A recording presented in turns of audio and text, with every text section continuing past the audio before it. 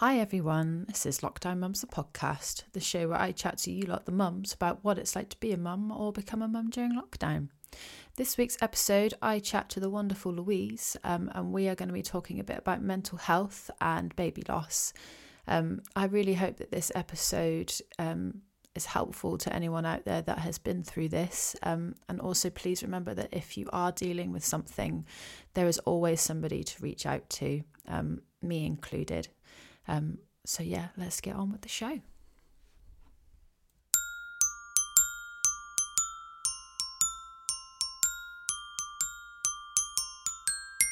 How are you? Yeah, slightly frazzled. I've just been rushing back in traffic. So yeah, I was trying to get back. Where have you been today? But it's not worked out that way. Have you been at work or? Just been out and about in the great outdoors. No, just with double trouble out in the woods. So there was a lot of mud and then a lot of traffic. Adventures. So I'm here.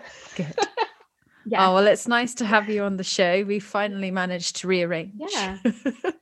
Such is the life of a mum. Life happened. Yeah. How are you feeling at the moment? I'm getting there. Yeah, I am getting there. It was a pretty rough patch. It was a bit of a wobble. But yeah, are you in a better place now? Yeah, I feel much better this week. I think with Winston being so sick and me just being tired, I think I just hit that point where I was just like, oh, I can't do this anymore. Yeah. Yeah. It never, like, I've struggled with depression and anxiety for a really, really long time. And I never thought that having a child would make it so much worse. But there have been times when I just think, what have I done? Which sounds awful. Yeah. But like, every mum spoken to has said, what have I done? It especially comes strong at like 3 a.m. when you're in the dark and on your own and they're screaming. You think, why have I done this to myself? So every single mum, I would think, has thought that. And if they haven't thought that, I think they're lying. If they're telling you they've never thought that, I don't believe them. Oh, so it's rough. Yeah, it's just a tad, but it's getting better. And hopefully the older he gets, the easier it will get. Or we'll just come to a new challenge and then I'll just attempt just different things. Yeah, different things. You become more immune to the chaos. Yeah. I mean, with 2 as well. God, can't even imagine. It must be so hectic all the time. Yeah, it's constantly trying to prevent either one of them from killing themselves in some way by falling off a sofa or like putting their tongue in a plug socket but it's just like you'll manage to save one and then the other will be like hanging off a table. It's just you're just bouncing between. Yeah. It's fun. Yeah, it's all worth it, really. We all complain a little bit, but really, you can't not love them to pieces. Just they could be crying 1 minute and then they'll just give you a smile and it's all forgiven. I'm no good at any other job anyway, so I might as well do this for a bit. Although it's rubbish pay and there's no annual leave or this is very true. You literally get no time off, so just be warned. So would you like to tell us a little bit about yourself? So I'm Louise. On Instagram I'm Lost Motherhood etc. And I set up my account about 2-3 years ago now, and it was just sort of and process a really difficult pregnancy that we'd been through. So I had a twin pregnancy where we sadly lost one of the babies really late on at nearly 20 weeks, and my surviving baby Eva, who is now 3 and a bit, she had to come out very early not long after that, so we had 9 weeks in the unit NICU until she came home 2 days before Christmas, and that's 3 years ago now. And we've since been blessed with a rainbow pandemic baby, I suppose you could call her. She's got a grand title, Maria, and she is 10 months old. So yeah, I've got I can't seem to have babies without a dramatic story attached to them. So I've just kind of used the online world to verbal diarrhea all a bit really, and just heal and process from it, and connect with a lot of other people that have been through similar. So that's me in a nutshell. So I can imagine lockdown has been challenging for you, having a young child and having a baby. What did you think was the main struggle that you had? With 2 in lockdown. Yeah, I think it's that you ever have time alone, and I know that that's quite a common mum feeling anyway. But you really can't in lockdown because there's no let up and there's no break. So normal times where you might think, oh, I can just maybe the grandparents around, or I can have at least a change of scene or see different people and different friends. It's starting to loosen up now, isn't it, with the rules? But a lot of the time that hasn't been a possibility to break it up. So I think I found that really, really tricky, that you are constantly in mum mode in your brain and there's no other part of you or part of your identity that there might have been if there wasn't a pandemic. There's different places you could be in, different, you could be some, not just mum, you could be friend or this, that, or the other. Is that making any sense? I think Yes, that's what I'm definitely struggling with, that you're constantly mum. Yeah. And I suppose when we had our little ones, it was kind of just as it was all kicking off as well, wasn't it? So there really was like that first lockdown was just nothing, was there? You walked outside and there was just nobody there. And so that feeling of isolation that you probably get a little bit with having a child out of lockdown is just amplified so much more. But then I suppose as well, Did you find that sort of, when was it, maybe June time, when things started to let up a little bit? Did you find things got a little bit easier then, or was it just has it just been the same the whole way through? Well, I've not done baby groups this time with Maria because they just all got closed down when she was born. And then when the weather got better, I think you just kind of took it upon yourself to get out anyway. And it's just, it's not really happened. I think we've been lucky. I always keep counting my blessings that we don't have school-age children, because I genuinely don't know how people have done homeschooling. I don't know how they've done that, because at least Maria has absolutely no idea what's going on, and Eva is too young she doesn't ask for friends. Like when the nursery's shut down, she isn't upset or confused or asking to see her friends, because I think she's just too young. She likes going and she's happy when she's there, but she's not old enough, I think, to, and things like birthday parties. I can't handle these heartbreaking stories about, like 7 and 8 year old birthday parties where nobody could come and things like that. I just feel grateful. It's hard because of how small they are and how intense and dependent they are. That's really tough because of their ages. But on the other hand, grateful that we don't have to do the homeschooling, and they're not aware of it and they're not upset about it. Yeah, that's so true. I can't even imagine I don't think I could do the homeschooling thing. It gives me anxiety just thinking about having to do it.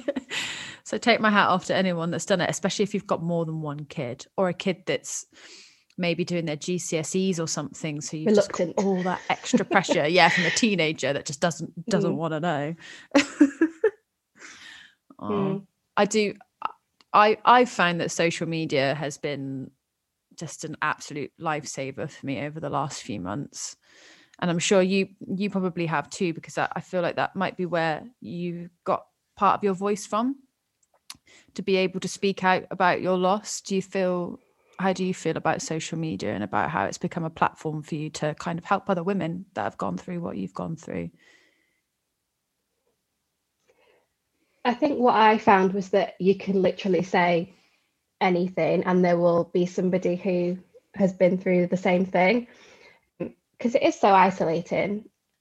Baby loss of any kind is so isolating, and I think you maybe convince yourself that because of the nature of our loss that you wouldn't be able to find anybody out there, because it's quite an unusual type. But there's hundreds, if not thousands, of us out there, and I easily found people that I could relate to.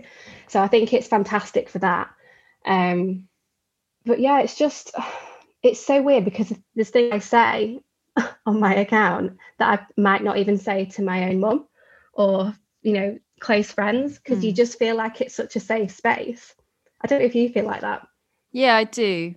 And actually, do you know what? The conversation that I had with you last week when after the night that I had with Winston. No, I think it was a bit before the night I had with Winston.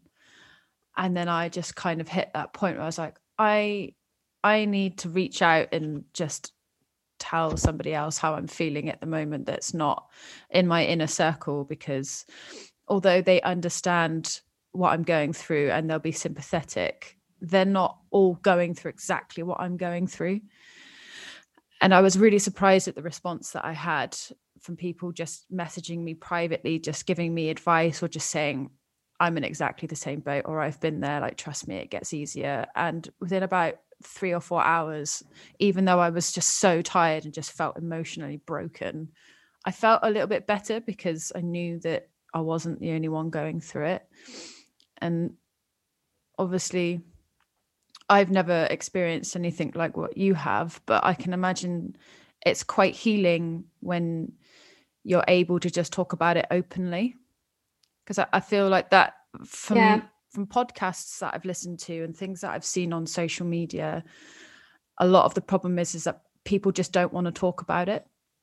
And how does that make you feel? Like, if somebody wants to approach you to talk about it, like, what do you feel is the best way to kind of bring it up in a subject if it's someone that hasn't been through it before that wants to talk to you about it?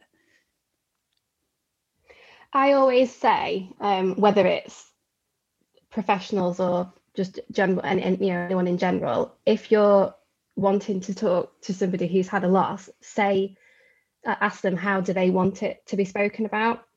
Because a lot of niggles, I would say, in the loss community is that you will get assumptions made, or you will get people, for example, I don't really use the name of the baby that we lost, whereas a lot of other people passionately want to keep that name in the family and spoken about, and they want, they might have their name around the house somewhere, or especially at Christmas, on decoration of the Christmas tree with their name on, all that kind of thing. It's just not something that heals me or helps me, but a lot of people would assume it. So a lot of people would say to me, oh, so what was the name of your angel, for example? That gets said a lot. Whereas really, I would feel the question should be, do you want me to use the name? And do you use the term angel? Because do you see what I'm saying? I think I would find it massively more helpful if you just were allowed to set up your store. Like, this is how I see it. These are the words I use. These are the things I don't like to talk about with it. And then, because it's so individual. It is a cliche, but grief is individual. And like I've just given you that example there, it's very common for people to really want to use the name and be asked what was the name. And I think I'm quite unusual in that I don't. That would be my advice. I think if you haven't experienced it, just say, how do you want me to approach this topic? Because then you can't offend them, you can't upset them because they've told you. Yeah, I think that's most people's worry, isn't it? That they don't want to say the wrong thing, which is obviously understandable. You don't want to upset somebody, but at the same time, it's important for you to be able to talk to them about it, because you can't just ignore grief. You can't just sweep it under the carpet and be like, oh, chin up, oh, it'll be okay. Like, that's just not a thing. And I find that a lot with people that have depression.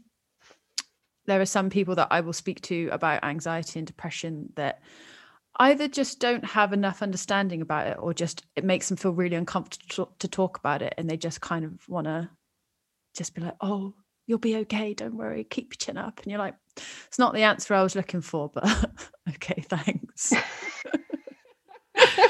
Close but no cigar. But that's quite a similar situation, where if somebody just said to you, how do you see depression, what does it mean for you, that might help the conversation. Yeah, I don't even know if I could answer that, to be honest. It might take me a while. I could definitely do one for anxiety. Oh, yeah. I don't know, just, it's bizarre, isn't it, the emotional roller coaster you go through as soon as you become pregnant. Did you feel different when you became pregnant, or did it take you a while to kind of realize, okay, I'm pregnant, this is happening, kind of thing? Well, the first time around, we didn't really get too far down the line before we started to get a lot of worries and risks. So I never really enjoyed the sort of fairy tale pregnancy that you kind of feel that you're expecting to have. I've since come to learn that doesn't actually exist. So there's that. Everybody that I've spoken to thinking, Louise, I don't think this exists, this perfect pregnancy that you're imagining. But yeah, I didn't ever sort of embrace it and enjoy it. It was more like, let's get through it week by week. So it was quite a clinical, grim affair. But the second time, I had to do a lot of work to not let the anxiety of the first time take over. And I just realised that the joy of what could come if we got that end result outweighed the fear of what could go wrong. And I think once you realise that you don't produce carbon copies of pregnancies, you know, because the first pregnancy happened as it did, it didn't mean I could have 5, 6, 7 more pregnancies and they'd be all completely different. And I think once the penny drops on that, you can really start to for what it is. So how was your second pregnancy after you kind of got your mind around the fact that it wasn't going to be like your first? It was amazing because it was all of the things that I couldn't do before. So I still put a wall up and I still held back. But I prepared, I packed a hospital bag, which for me is revolutionary because I just because last time it was just such an, it was an emergency and the birth was really traumatic, etc. Whereas this time I was a day off 40 weeks when we had the C-section. So it couldn't have been more different. So just to even pack a hospital bag was mind-blowing for me. And then just to go through, we didn't find out the gender, so we were going through all Eva's old stuff to see what was like gender neutral, just to wash and get ready and things like that. I didn't do anything normal in any way, like anything that's sort of in the happy preparation side of things. I didn't do it. So that was really lovely just to embrace that. Did you have a planned cesarean? We did, yeah. It was booked in. We did try for natural the second time, but it just wasn't happening. So there was a midwife sort of had a quick look down there, like as the time was coming, and she went, "You seem quite tense. Your muscles are quite tense." I'm like, "Well, really?" Like, I'm not going to relax anytime soon. Like, if you know me, like I'm not going to calm down at 39 weeks pregnant, so especially after loss. So it's just, I was like, those muscles aren't loosening up, like they're going to stay tense. So it looks like we're going to go for C-section. So they did try. They tried to ease it on naturally, but it was just no. Louise was not going to relax down there. So sunroof. It's okay, though. That's okay. Each of their own. We've all got our vices, haven't we? Yes. It obviously just meant that you got to hang out and relax and not have any labour pains and just maybe be born a different way. Yeah. But I wish back that I hadn't have put pressure on myself to try and get this badge of honour of natural birth, because that's what I had in my head, and it actually made it worse because I was trying to bring it on, and the more I tried, the more tense I got, and it was never going to happen naturally. So I had the C-section booked for weeks. I just thought if I'd have just had that in my head and relaxed, for all we know, it could have happened naturally before if I'd have just chilled out a bit. But never mind, it was all fine. Yeah, I mean, we've all got our own mindset towards things, haven't we? And I suppose at the end of the day, our body will do what it needs to do, and yours needed to have a cesarean. And as a lot of people say, it came out of the sunroof, which I quite like that little enough. Yeah. What was your recovery like afterwards? It was much quicker than the last time, but I'm assuming there was like emotional baggage, trauma linked to that anyway. It maybe like came out in a physical recovery, being a bit longer. But yeah, this time I was up and about on my own, like the next day, giving myself a shower and amazing, mooching up and down the corridors. Whereas the first time I was getting wheelchaired around for a few days, so it was quicker. But I think there's that maybe second child mentality of I've got to get home and get the tea on. I can't be messing around. I've got a laundry to do. Shuffling a postnatal one. I've got socks to match. So it was. I think you just you're never going to relax ever again now once it's a second. So I think there's that mindset of let's just get on with it. So how long were you in hospital for? Because obviously because if you said she's 10 months old, didn't you? She must have been born around the same time as Winston. So Winston was the 23rd of May. She's 7th of May. Unless I've completely messed that up in my head. Is that right? Yeah, so 7th of May. I'm not very good at numbers. We weren't allowed any partners in to stay or visit, were we, if you had to stay in overnight? Yeah. That must be hard. But how sad is this? I don't know if you felt the same. Maria actually spent a day in NICU. So she was in the same room that Eva stayed in for 9 weeks because she swallowed a lot of water when she came out in the C-section. But they just needed to just like get it, help her bring it up and look after her for a day. So I was on my own in my own room in a postnatal ward. And I can remember thinking, this is the first time I've been completely on my own for like 7 or 8 months, because obviously we'd had all of lockdown. And I thought, this is really like, I'm actually enjoying myself just because I'm on my own and my child's in NICU, for God's sake. But I knew she was okay. But it was just like, this is mad. Like I'm actually appreciating alone time. My body's in tatters, my baby's in NICU. And I'm just thinking like, oh, thank God nobody wants me for 24 hours. I'm having some me time. I mean, you've just birthed a child. Like, I think you should be entitled to have a little bit of downtime to just relax and just be quiet for a little while. I didn't get that. I think we went home. But that just shows the extremities of. Oh, did you? Mm. Oh, you're just in and out, revolving door. Then just sort of saw you out. Yeah. Where'd you get that? Yeah, yeah. But it just, like I say, it just shows the extremity of being a mum in lockdown, that was seen as a treat in my mind. That's how intense it is to be a parent in lockdown, because that was like a spa. Yeah. Just having time to myself. I mean, it's weird because it feels like such a long time ago, but it wasn't really, like when he was really small, when nobody could come and see him. Because I think when they're that little and they can't like roll around, or you could literally put them on their mat and they'll just stay there. Like that, looking back, it feels so much easier than it does now, but it was hard when you're in it. I just want it to be over. I just want lockdown to be done. I want to be able to just go and hug my friends, and just because barely any of my friends have even met Winston.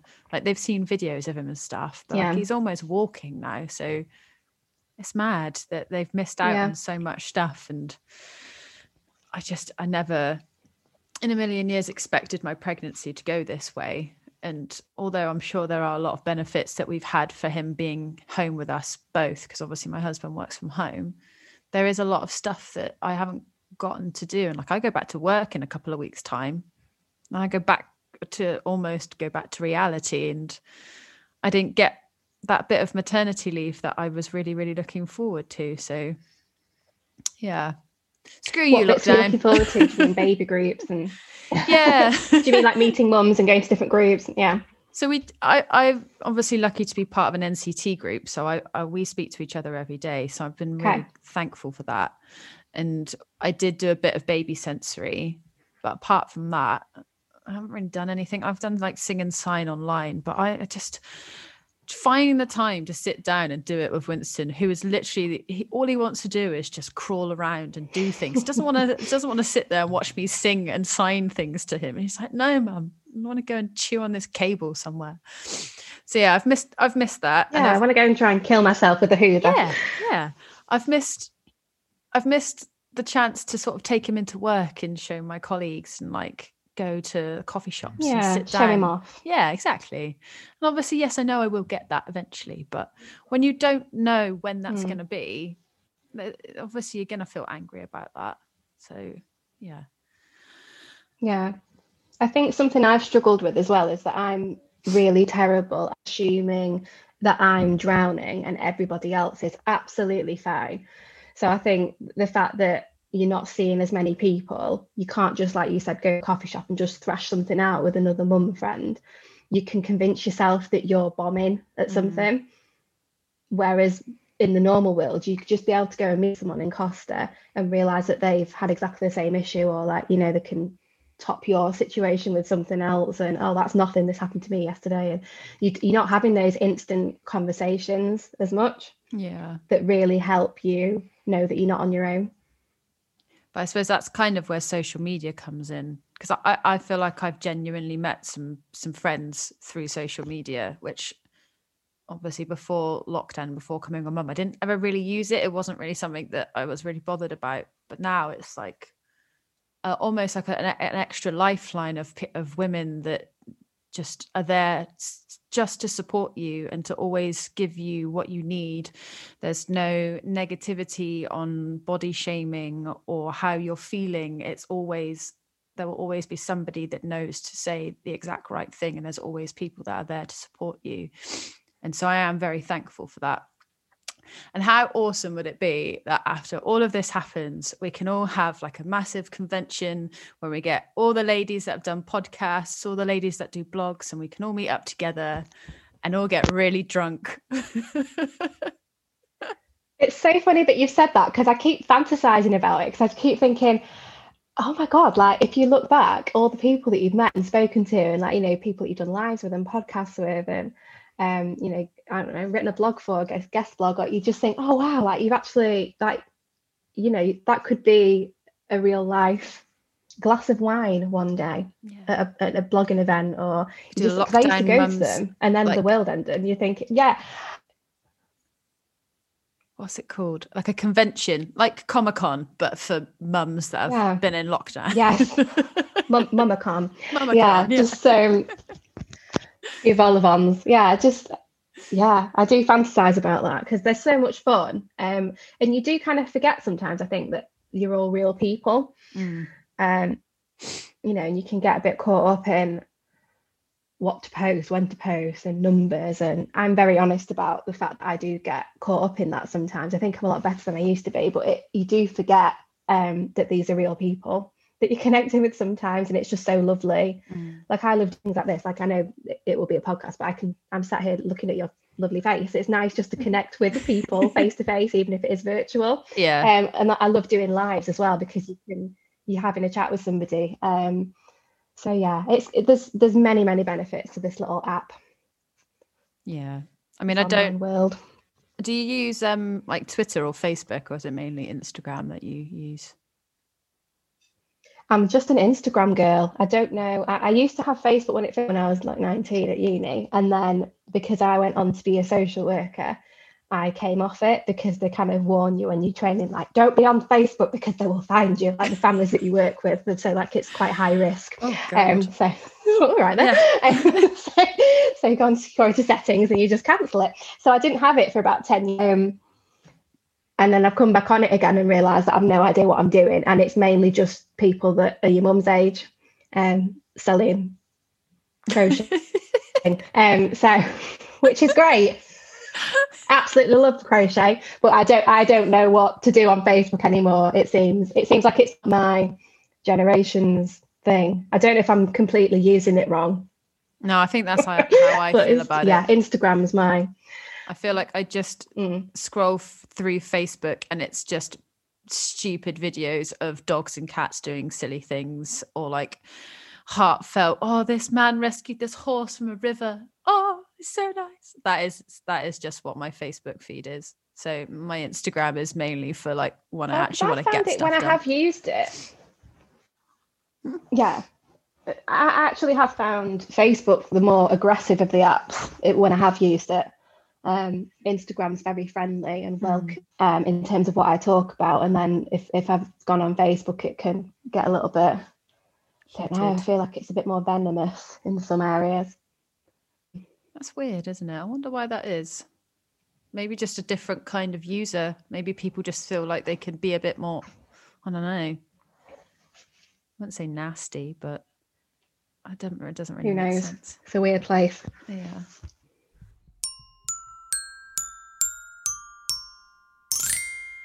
Do you ever get to that point of the day when you just like hit a wall? When you're just like, oh God, I've got so much to do, but I feel so tired. Normally hits around 10 a.m. So yeah, you've done well to get to 4:30, really. I think it's because I know that I've got to go and pick Winston up soon and I've got to get dinner ready and I should have put a load of washing on. But I've caught Winston's cold. So this morning I just felt so awful. I dropped him off at nursery and I just sat on the sofa for like 2 hours, just feeling really sorry for myself. So I had a whole day where I could have been productive and I've done nothing, but I don't care. This is productive, I suppose, isn't it? I get to chat to you. And this is nice. productive. Yeah. This is productive. Yeah. I had a session with a counsellor recently, and I was telling her about a similar situation. If you felt like you got to the end of the day and you hadn't achieved anything, and she said, well, what do you find as achievements? And I was sort of listing things that were like external people validating you and saying, oh, that was great, or you've achieved this or that. And she said, why don't you write down like qualities and strengths that you think you've got, and then at the end of the day, look at how you've used those qualities and strengths, and then you'll have this like list of achievements which is linked to how wonderful you are as a person, rather than somebody giving you a pat on the head or, you know, getting a certain physical result, if that makes any sense. And I used to find that was really helpful when she gave me that bit of homework. If you hadn't cleaned the whole house, but you'd still shown loads of patience with your toddler, and you'd reached out to a friend to check they were okay, like showing that you're kind, you know, that I found that quite therapeutic. That's a much better way of looking at it. That as a little, yeah, because you do, yeah. Just on days where you just look around the house and you think, Jesus, what have I done? What have I achieved? It does help to remind yourself that you're a nice person. It's so hard, and you're trying, especially when you're stuck at home all the time and you're just staring at the same stuff every day and you just think, I really need to sort that out. And like 3 weeks passes and you're still exactly the same, but yet you've still achieved so many other things and you've kept a tiny human alive. So really you're doing pretty well. Like the fact that the table is covered, I mean, you can't see it from the computer, but there's just stuff everywhere. Doesn't make any difference to my life right now. So just need to get it out of my mindset. The other night, my husband and I were going to bed and we were having a chat about something, and I was like, oh, I need to do this, and I need to clear out the cupboards. I keep forgetting to do it. And John was like, is that seriously what you're thinking about right now before you go to bed? It's like, that kind of thing is so far from my mind. Like, I honestly don't understand how your brain works, Jen. And I'm just like, I don't know. Like, you know, when you just like see something and think, oh, I've got to sort that. And then it's just there in your brain.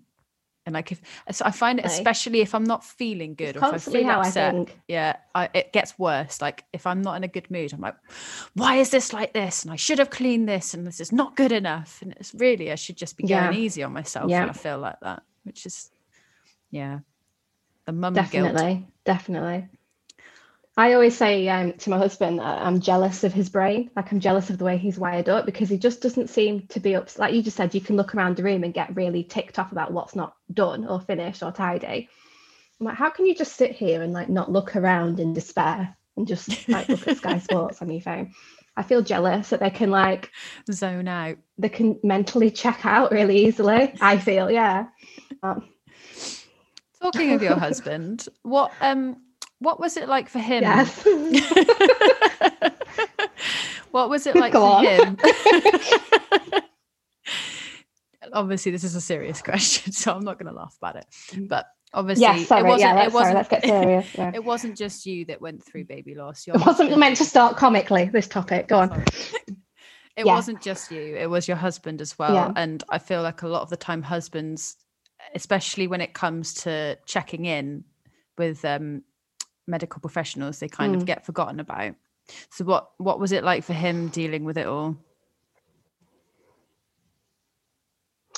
He is working class Burnley boy, alpha male character to the max. So he was, I'm fine, I'm going to look after my family, just going to keep going every day, I'm going to be really strong.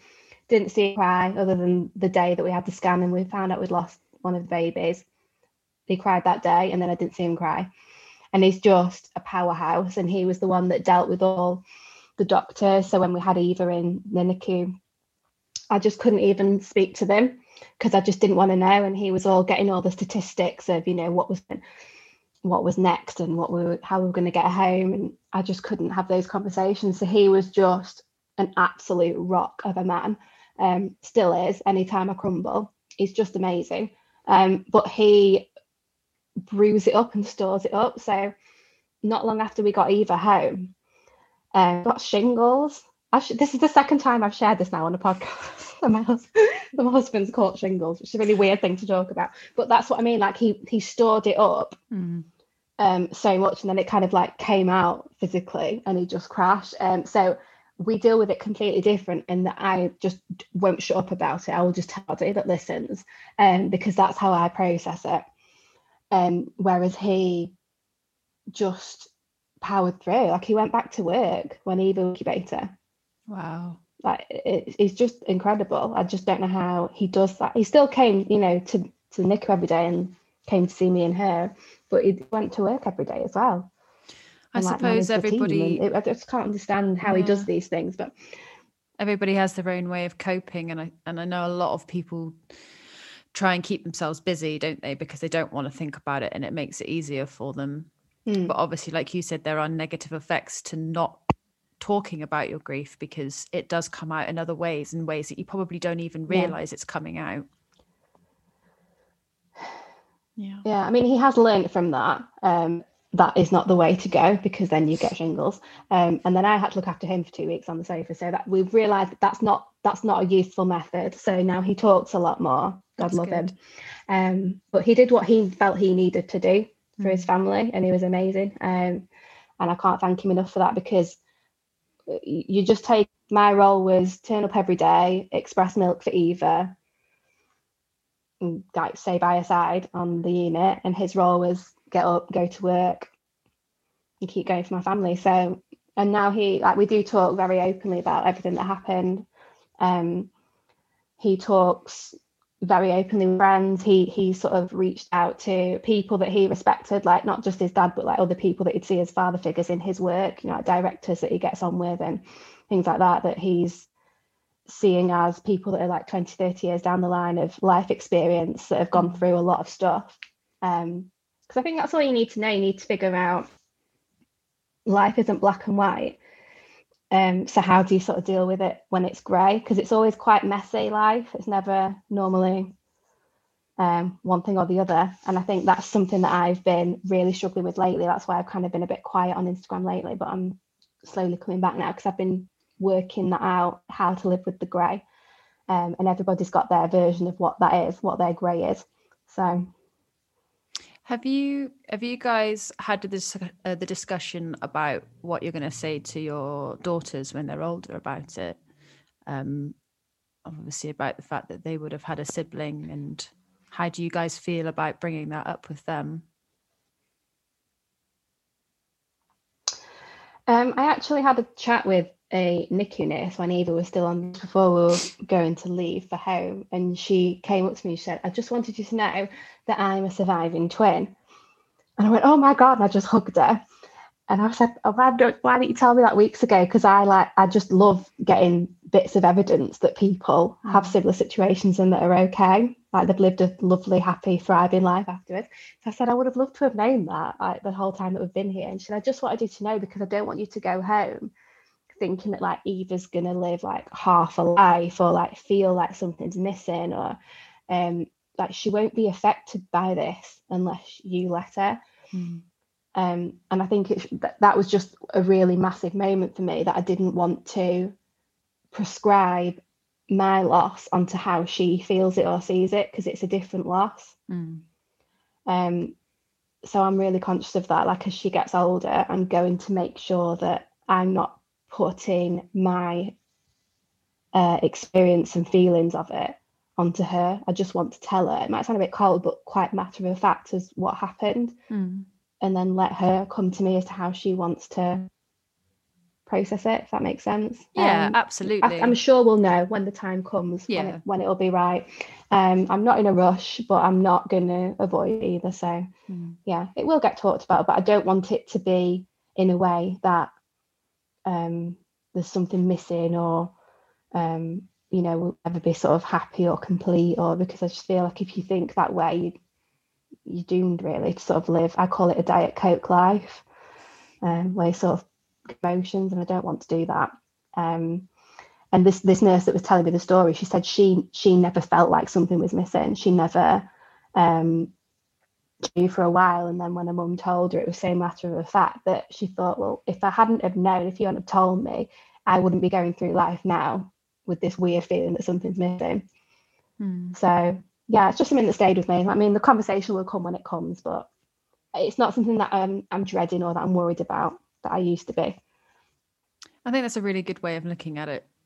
Children are they're so resilient, and the way that they see life is just completely different to us, and they take information in and feel things just in a completely different way to us. And so I can imagine, like you said, just telling her about it honestly, but not giving her this, I wouldn't say maybe the sadness that you feel, because for her it's just another part of her life. And like you said, she will ask questions about it, but there'll be her questions to ask. It's not going to be you giving her this information. If she wants to know more, then she gets the decision to make that, which I think is probably the best way forward. It must be. Yeah, and I can't wait as well on the other hand of the story. I can tell her how amazing she is, because she's literally like defied the odds. Like she could easily not even be here with how early she came. And I just can't believe. Sometimes I just look at her, I'm like, I don't even know how are you here in my house? How are you here wrecking destroying my house? Everything? In driving me mad. I just destroying my life. So I always keep saying to myself, like on bad days, like just remember you're a miracle. Remember you're a miracle. When you're driving me insane, you're a miracle. It's just a mantra. I massage my temples too. What's she like as a big sister? She's on board now, but it's taken a while. It has taken a while. I think she just thought, what the hell is this, when Maria first arrived? Like, what do you mean not the centre of your universe anymore? It was met with outrage at first. But there was never jealousy or anger. I've got quite a lot of mum friends where the older sibling is like lobbed remote controls at heads and pushed them off sofas, and it's been met with a bit of aggression, whereas Eva was a bit just dubious and suspicious, I think. But she gets on board now. Like girls just love to help and love to pretend that they're adults when they're 3. They'll help with like nappy changing and in an overzealous, unhelpful way, but she's helping. She means well. Yeah. God love her. Oh, do you have any siblings? She does. I do, yeah. I have a half brother he's 9 years younger than me, so it's always been a bit of a, I'm hoping as the years go by you'll start to have more in common, but it's always that we've been in different chapters of life. So when I started high school, he was still in Marion, like he's just in that awkward early 20s, feeling the pressure of the world. What do I do with my life? I need to have a career and leave things kind of dilemma. Whereas I'm just married with kids. I don't like saying just, but I've kind of gone through and figured out what I wanted to do as a job, and so it's a strange dynamic. But he's the total opposite of me as well. I don't know if you have siblings and you've got this, but I am not a real being. I'm quite a stress head, and I worry about a lot. And he doesn't care about anything. Just doesn't like. He's so relaxed. I'd love to be that relaxed. And but he's lovely. He's really intelligent. I just think he's recently realised that he wants a job in hospital, which hasn't been great with lockdown, but he'll get there. But I always say that we need a slice of each other. Like I need a slice of his chill. He needs a slice of my get up and go. Balance each other out a little bit. Yeah. Oh, well, I think we've probably come towards the end of the show today, which is a shame because I've really enjoyed this conversation. But I think we could wrap it up with the 5 things that you took for granted before becoming a parent. Okay. I've got my list here. So going on holiday / travel, impromptu plans, being on your own, appreciating time on your own, hangovers without consequences, and my figure / weight / self-image. Oh yeah, that's a big one for me too. I just try not to think about it on the bad days and appreciate it on the good days. But that's a whole episode in itself. I just definitely took It definitely is. Yeah, I definitely took my size 8 frame for granted. I'm not getting that back. But it's okay, because your body is now strong and amazing and beautiful in so many other ways. A size 8 doesn't make you who you are. Your body makes you who you are. It doesn't. It doesn't. We love ourselves, really. But especially with now, with lockdown, it's there's heavy legging usage at the minute. Oh yeah, I'm not even looking at jeans. Somebody introduced me to jeggings the other day. I don't know how I've missed this, but they literally are the best thing ever, because I've been living in my gym. Welcome to the world of jeggings. Yeah. Amazing, stretchy. I'm very excited for you. It's a whole new world. I know. Well done. Yeah. And once you can go back to Primark in April or May or whatever the bloody hell it is, then they've got a jegging, what's the word? I want to say euphoria, that's the wrong word. Emporium. Jegging emporium. Yeah. Every kind of size, colour, shape, everything you could possibly need is in jegging. It gets overwhelming, actually. Yeah. I look forward actually to a bit too much, but yeah. Yeah, I've just got a mental image now of you just like frantically running around Primark, just grabbing all. I'll these send jeggings. you a photo. Which one shall I choose? I want a jegging. Yeah. Oh, trousers and bras are the two things that have been a nightmare since having a kid. Yeah, I mean, I don't know if did you breastfeed? So mine have like gone from like they go at porn star when you breastfeed because they're full of milk. And they're just huge and round and hold themselves up. And then they go to like hush puppy ears or pita bread. Like pears. Once they're done, once they've had their way with you, they just flop and you're like, oh. And they're all, you can't really put them in a bra anymore. So that's a problem. Yeah, it just feels weird. Like there's no bra that's comfy. I've got really small boobs anyway. And I was kind of liking having slightly bigger boobs. And now I'm just like, no bra looks good. So I've just been wearing like my maternity bras still, like 10 months on, and I don't even breastfeed anymore. So great. You're not alone with that, I don't think. This is another problem with lockdown. I've forgotten how to dress and present myself. Oh yeah. It's fine though. We'll get there. And we're all in the same boat. So that just take solace in solidarity there. Everybody looks like this together.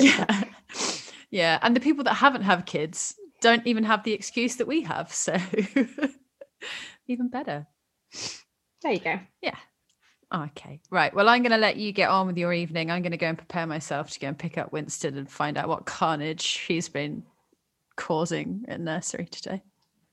Should be fun. It's witching hour now, isn't it? It's 5 p.m. witching hour of tea and bath, and oh good lord. Yeah. Do you need me to keep you on here longer so that your husband can do it all for you? Just like, oh sorry, we ran over. They're all in bed. Great. I'll just go crack out the wine. Yeah. It's Friday though. It's Friday. We'll do it. Yeah. All right. Well, it's been really, really lovely to talk to you. It was lovely to virtually meet you. Yeah. And I'm sure, I'll probably speak to you in another couple of days anyway, constantly on Instagram. So, and maybe we can sort out another podcast down the line. I really want to do a group podcast with like other people that I've met, because I know that you know Bex from Books, Book Mums, Book Mum's the word. Yeah. And it'd be really nice to just have like a bonus episode where we all just get drunk and have a little chat on Zoom. So I might try and arrange that in the next couple of weeks. Best of boozy sesh. Yeah. Oh my God. Yeah, let's do it. Sounds good. All right, I'll get planning. I'll be up for that. Cool. Okay. All right. I'll chat to you soon. Bye. Speak to you soon. Take care. You too. Bye.